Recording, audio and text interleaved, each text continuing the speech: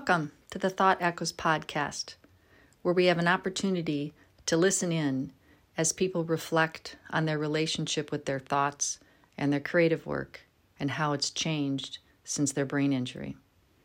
My name is Beth Boness, host of the Thought Echoes podcast. Thanks for joining. I hope you enjoyed this month's interview. Good afternoon. I'm Michael Keefe. I'm an old friend of Beth's from back when she lived in Milwaukee. Isn't that it or no? No, I guess I came out and met you out here. But they had departed Milwaukee and I departed the Midwest, and we ran into each other out here and or out in Portland, Oregon, where I moved at that time.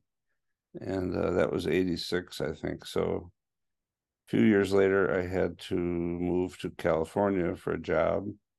And so that's still where I am. 22 years later, I'm still in the Los Angeles area. I can't believe it's been that long. Yeah, isn't it wild? It's like I was born and raised in Chicago, and I lived there till I was 27. So that's the longest, but I'm crowding that one with my residence in California. So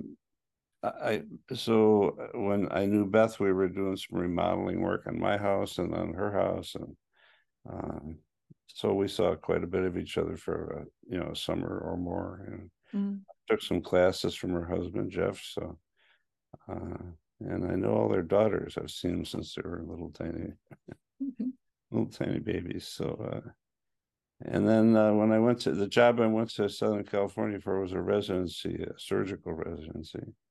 So that took 5 years, and then I stayed down here. I found work in the Los Angeles area. And so that went on for 13 years, the work did.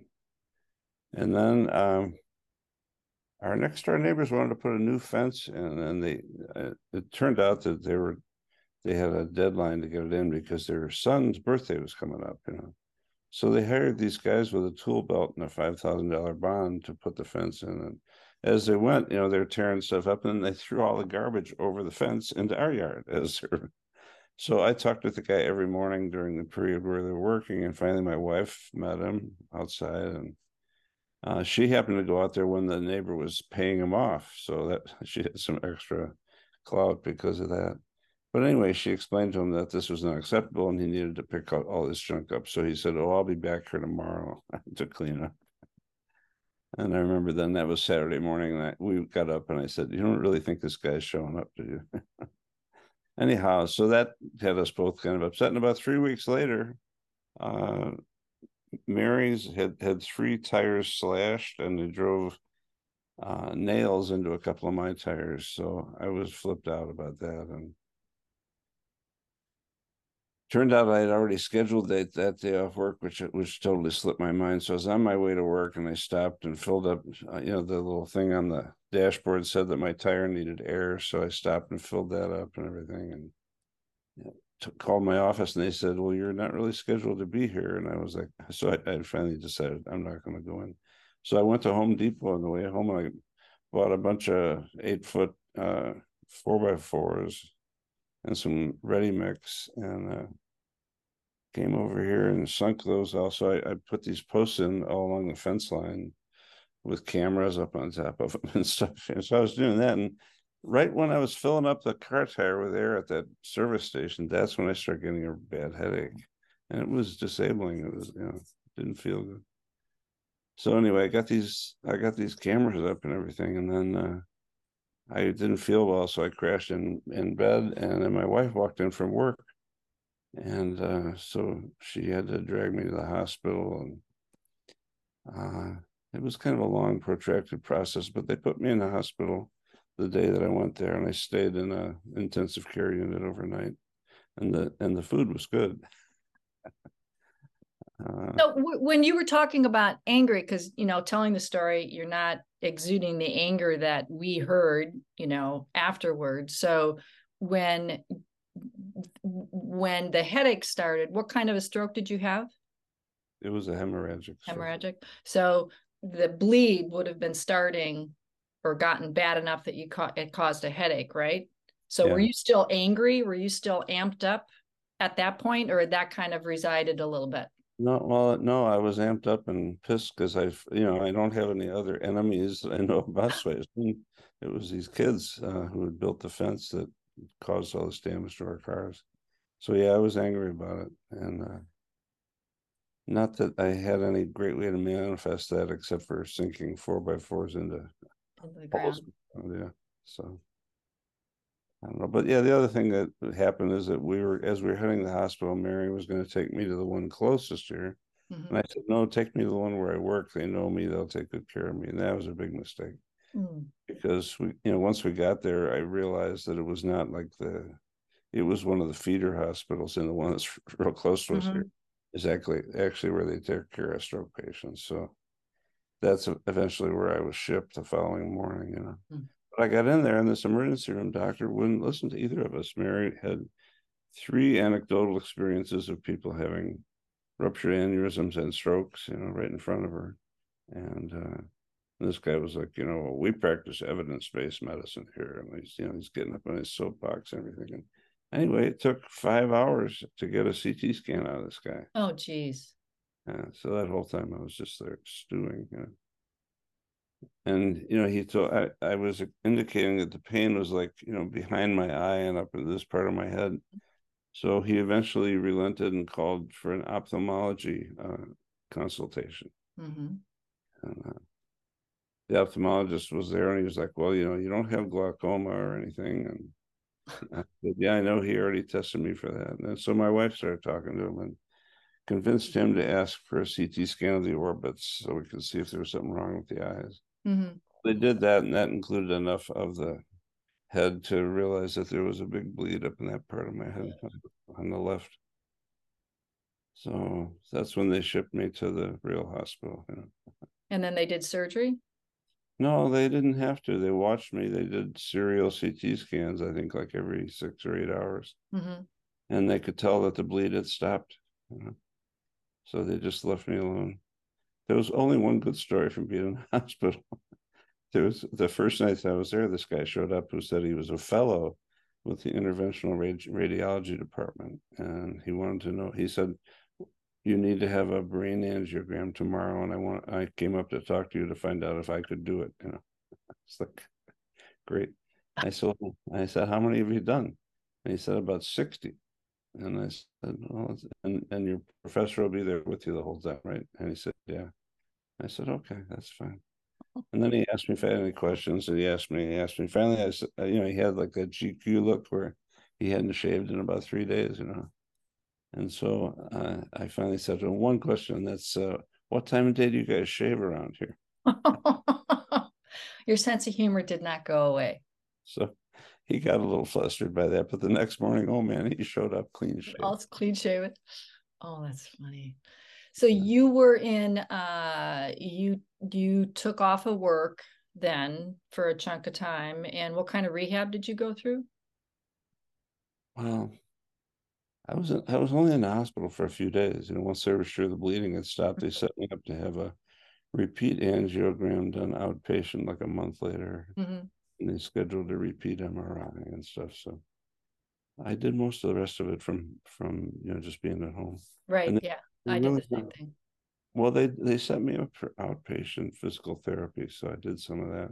Mm-hmm. I was unimpressed, but it was okay. And so So that go was ahead. pretty much it. I had some testing done about 6 months later because we got into a horrible car accident, and they wanted a neuropsychologist to test me. And it was I was with them 8 hours. It was just horrific. Yeah. And And then then and that was 2015, April of 2015. And then I had this other stroke on my birthday, January 12th this year. And it was another bad one, but I was watching TV, and I was at our other house in Ventura, and I called Mary on the phone, and I was just joking around with her something that I saw on the TV, and she thought I didn't sound right.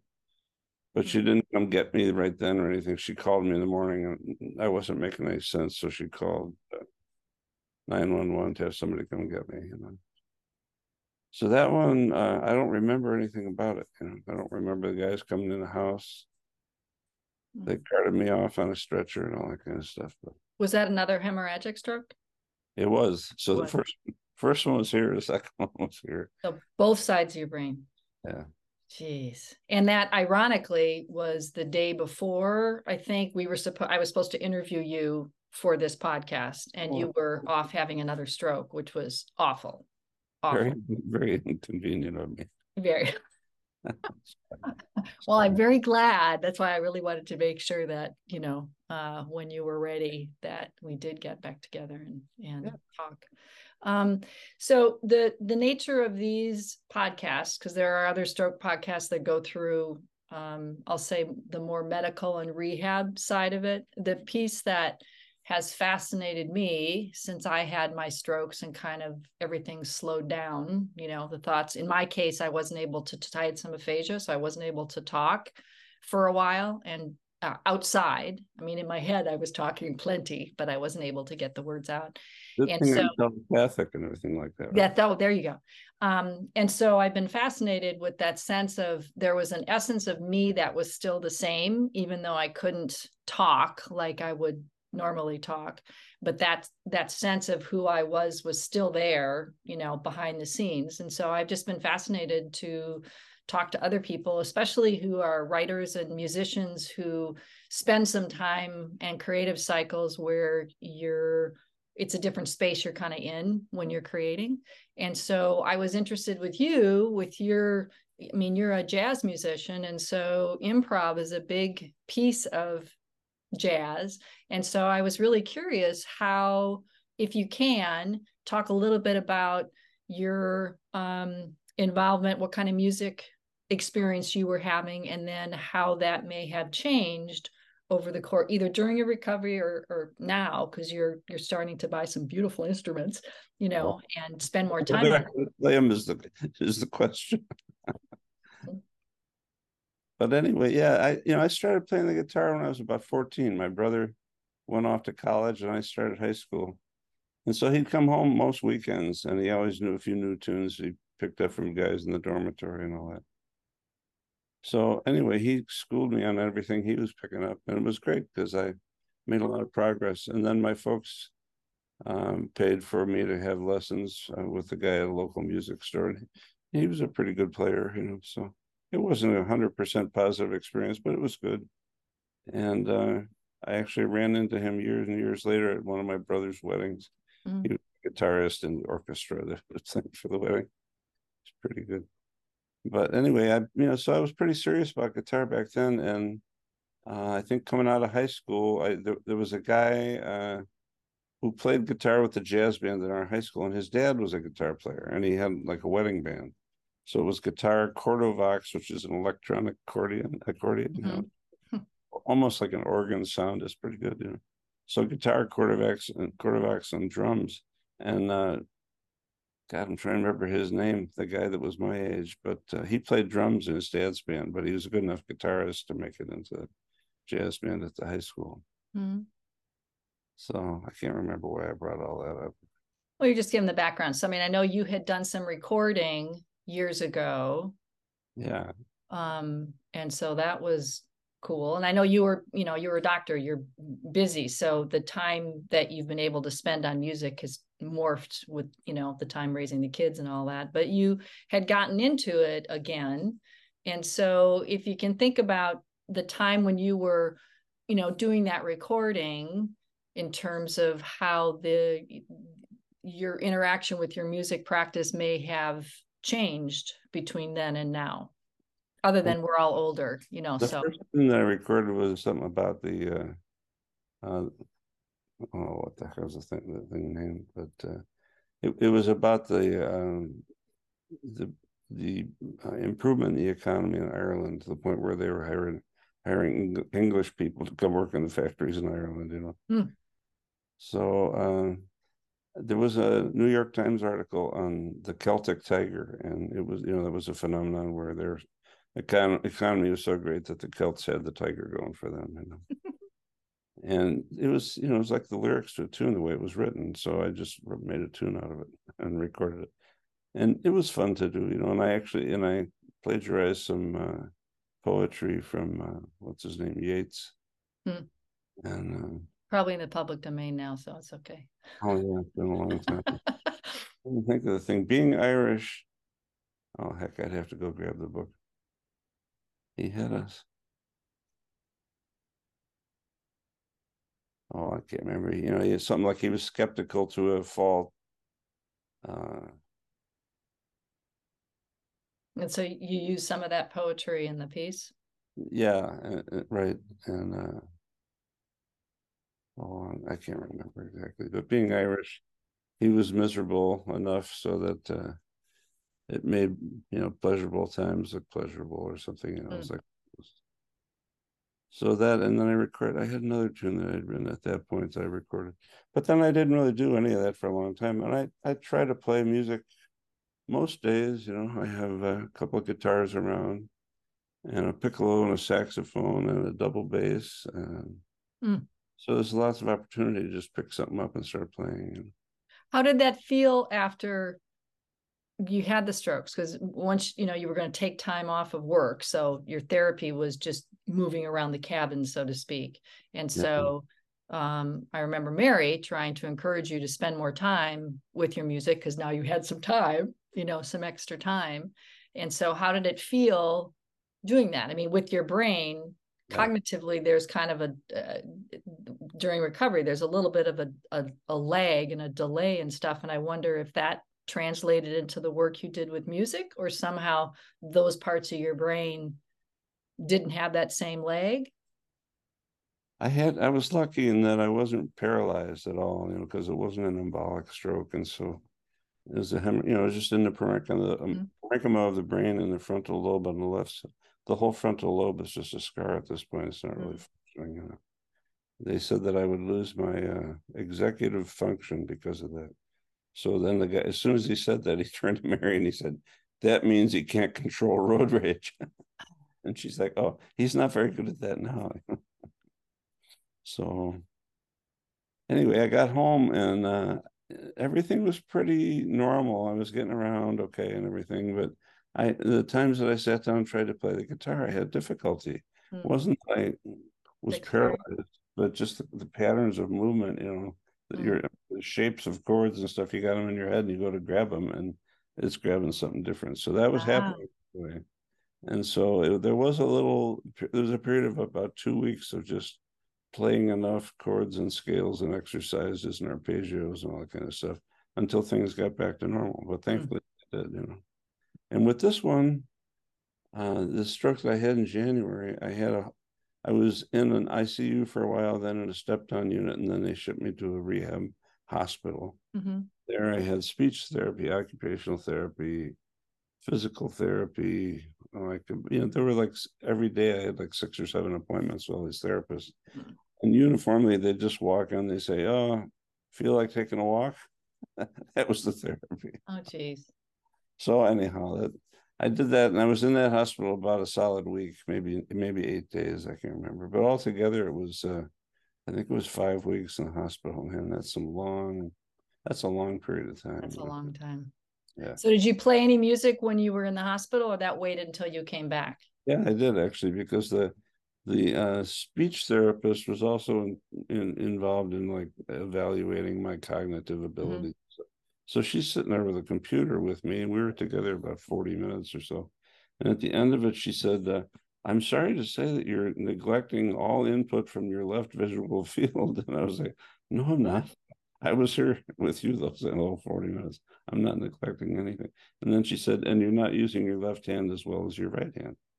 And so all of a sudden, all these, this cavalcade of therapists are coming through the room. They're all coming in saying, "Well, I see you're moving your left hand. Good, bully for you," and that kind of stuff. So anyway, there was a young nurse that was very nice with us, nice to us, and all that. And so she is interested in starting to learn to play guitar. So I was talking to her about that, and anyway, then with all this BS about how I wasn't moving my left hand, I told Mary, bring a guitar in here. So I got the young nurse crying. But it was good. So I realized then that my hands were better than they were after the first stroke. Good. And so what kind of music have you been playing? Well, as you noted, I purchased a new instrument, this double bass that I bought as a new instrument, and so I'm taking lessons from a guy who's a pretty proficient player, Mm-hmm. and just trying to get my act together on that a little bit, trying to play some music with it, which is not a foregone conclusion. It's a whole different animal than a bass Mm-hmm. guitar. But it's so I'm doing that, and I still play guitar probably 2 or 3 times a week, Mm-hmm. and try and play the bass every day. So are you still when you're practicing, I'm curious in the as I've been, kind of dipping my toe more into improvisation in general. And so you've got jazz improvisation, comes up first, and then comedy acts, improv, you know, comes up second. But the thing that fascinated me was that the science, and I can't remember the guy's name. I'll look it up while I'm here because I made a note of it. That he is a neurologist and a surgeon, and he was fascinated about creativity in music. And so, in trying to study jazz musicians in an fMRI, in Yeah. terms of how they learn a bass and then they improvise it and whatnot, and then get that. Now you're laying on your back with this, it's not conducive to what their normal environment is, but just finding that parts of the brain light up, the ones that kind of make the decisions and are the traffic cop. That's not the technical term, but those get kind of shut down, and the ones that just want to play figuratively and physically are lit up. And so I was just thinking from your perspective that allowing that improvisation brain to do its thing, since you'd already played in that sandbox, so to speak, because you did improv, jazz improv before, that I wondered how it felt doing that now. It's a strange thing. I mean, language is, pardon me, music is a language unto itself, And so when you spend a lot of time, practicing, jazz licks and recording solos from great players that you're following and that kind of stuff, you kind of learn their language and their use of certain, the way they'll frame an arpeggio of a chord or something like that. You kind of learn those things, and that becomes part of the language that you understand and that you're hearing when you're listening to somebody play. So that's still sort of there, and it comes down to licks almost because Mm-hmm. you I could specify particular licks, but the way I heard them before, I still hear them, and I still try and go for them. So that's pretty much the same. And then I didn't mention that I had another whole recording session where I spent 3 days with a guy in his studio, and I think the first day I was there with him, we kind of went over what the possibilities were, and then he said, "Well, I've got some backup musicians I could call and hire them to come put some tracks down." So we hired a pianist, a drummer, and a bass player. Mm-hmm. So they came and we laid down basically rhythm section tracks for the 2 tunes I was recording, and then I came back and put in the vocals and the guitar solos and stuff at a separate session. So I was there 3 days with the guy, and I couldn't afford to be there one day, so that was but it was fun. And one of the tunes was an ode to my son who passed away about That was a beautiful song. 2005 or something like that. I can't remember, but Do you well, have that song up on the internet somehow, or is that just the it sounds DVDs it we got? sounds the only place it's currently located is Spotify, Mm, I'll and have to. you have to look under artist, and it's Michael William Okay. Keefe. Well, I'll do that and get the link and Okay, add that to the podcast info. cool. It's a beautiful song. It's a Yeah, beautiful. so there's that one, and then there's a love song. Makes me laugh. Why does the love song make you laugh? Well, it's a love song written from the perspective of someone who's a sports nut.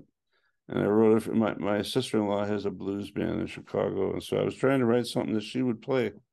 And she's never gotten interested. So once she heard my recording of it, she's like, I got to learn that song. I was like, I know. I wrote it for you. That's a So, great story. That's a great story. yeah, so that's good. And so it's mostly at this point guitar and bass that I'm playing now.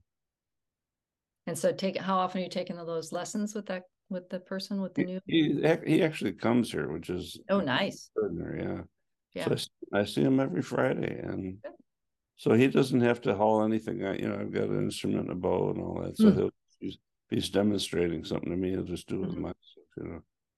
So do you have any ideas for recording after you learn this new instrument? Well, yeah, definitely. That's a great idea. I'm kind of shoveling out the cellar. We have a semi-finished cellar here, but it's got a low ceiling. It's like, Oh, 6'6" on one side and less than that, 6'3" on the other side. So when my son walks in there, his oh, Brandon. head is right against the Oh, ceiling. but that'd be a recording studio Well, I mean, for practice.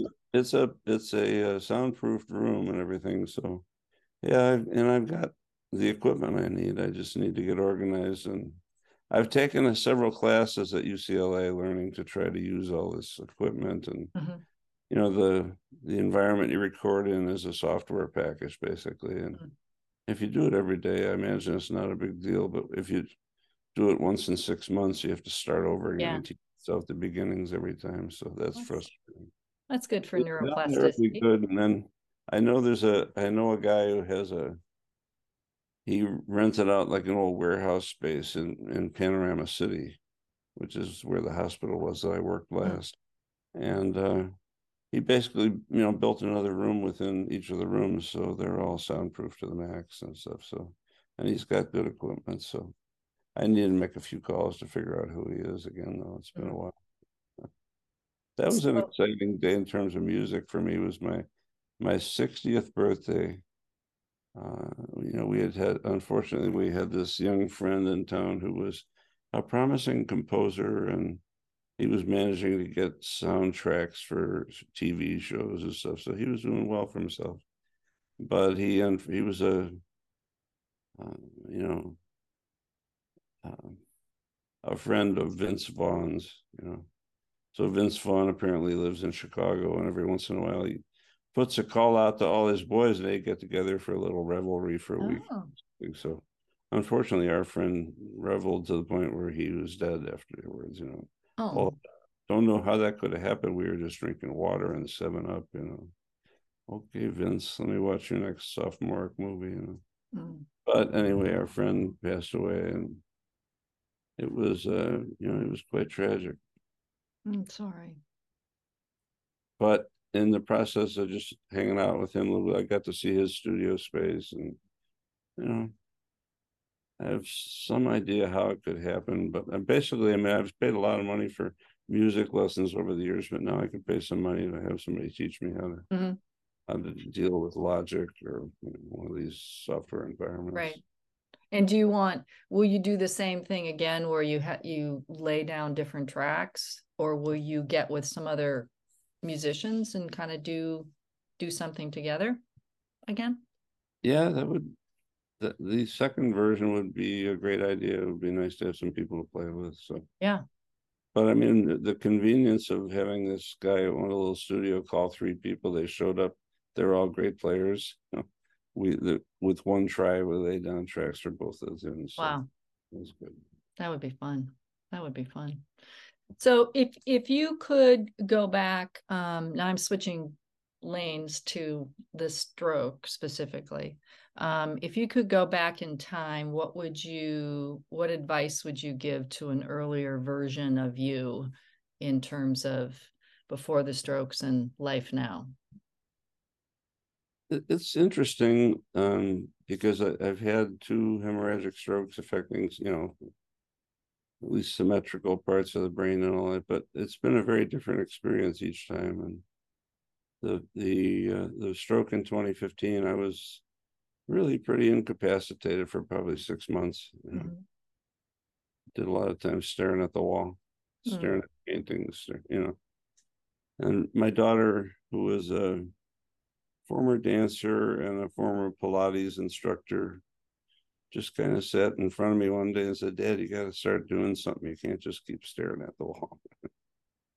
So she got me set up with a Pilates teacher, and that's been a great relationship and just a great outlet and way to stay sort of toned up. And Good. yeah, so Good. she's currently the other woman, but I have to watch what I do with the other women. Which leads me to the next question, which is what advice would you give to caregivers, spouses, and the teams that work with people who have had strokes or other brain injuries? What advice would you give them in hindsight after what your experience was? I just think positivity was the biggest thing that helped me out. It was nice to have, my kids live in the Bay Area and in Portland, Oregon, so it was really nice to have them kind of just drop everything and come down and help Mary for a few days. So that made a lot of difference. So between them and the positive experiences with therapists and the rehab center, it was good. By the time I got home, I felt okay. Yeah. Was there anything else that you want to share that we didn't cover? Well, I think, one of the things that's been difficult for me is we were trying to line up some in-home care for me to begin when Mary was going to have to go back to work. And so that was a bit of a challenge. It turned out that there was a sweet little Filipino woman who cared for my mother when she was declining. And so my sister happened to still have her number. So she called her. And so she had a niece and the niece's husband who lived out here and who were doing that kind of work.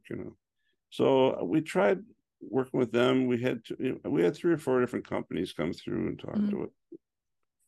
I don't feel like there were scammers by any means, but I don't know. I mean, how much can you offer somebody else? You can make sure they don't fall down, I guess. Yeah.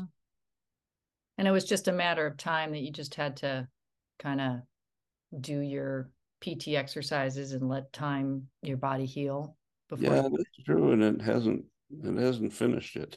Well, I don't think any of us ever. I mean, as long as we're alive, we're working on something. Yeah, but like when you were saying before, things had slowed down and stuff like that. I was watching you from the outside, and it was obvious that things had slowed down, and they've picked back up again. By the way, you're looking good. So I think whether it's family that's going to help you or whether you're hiring people to help you, that's one point where you have to be assertive and cautious. Yeah.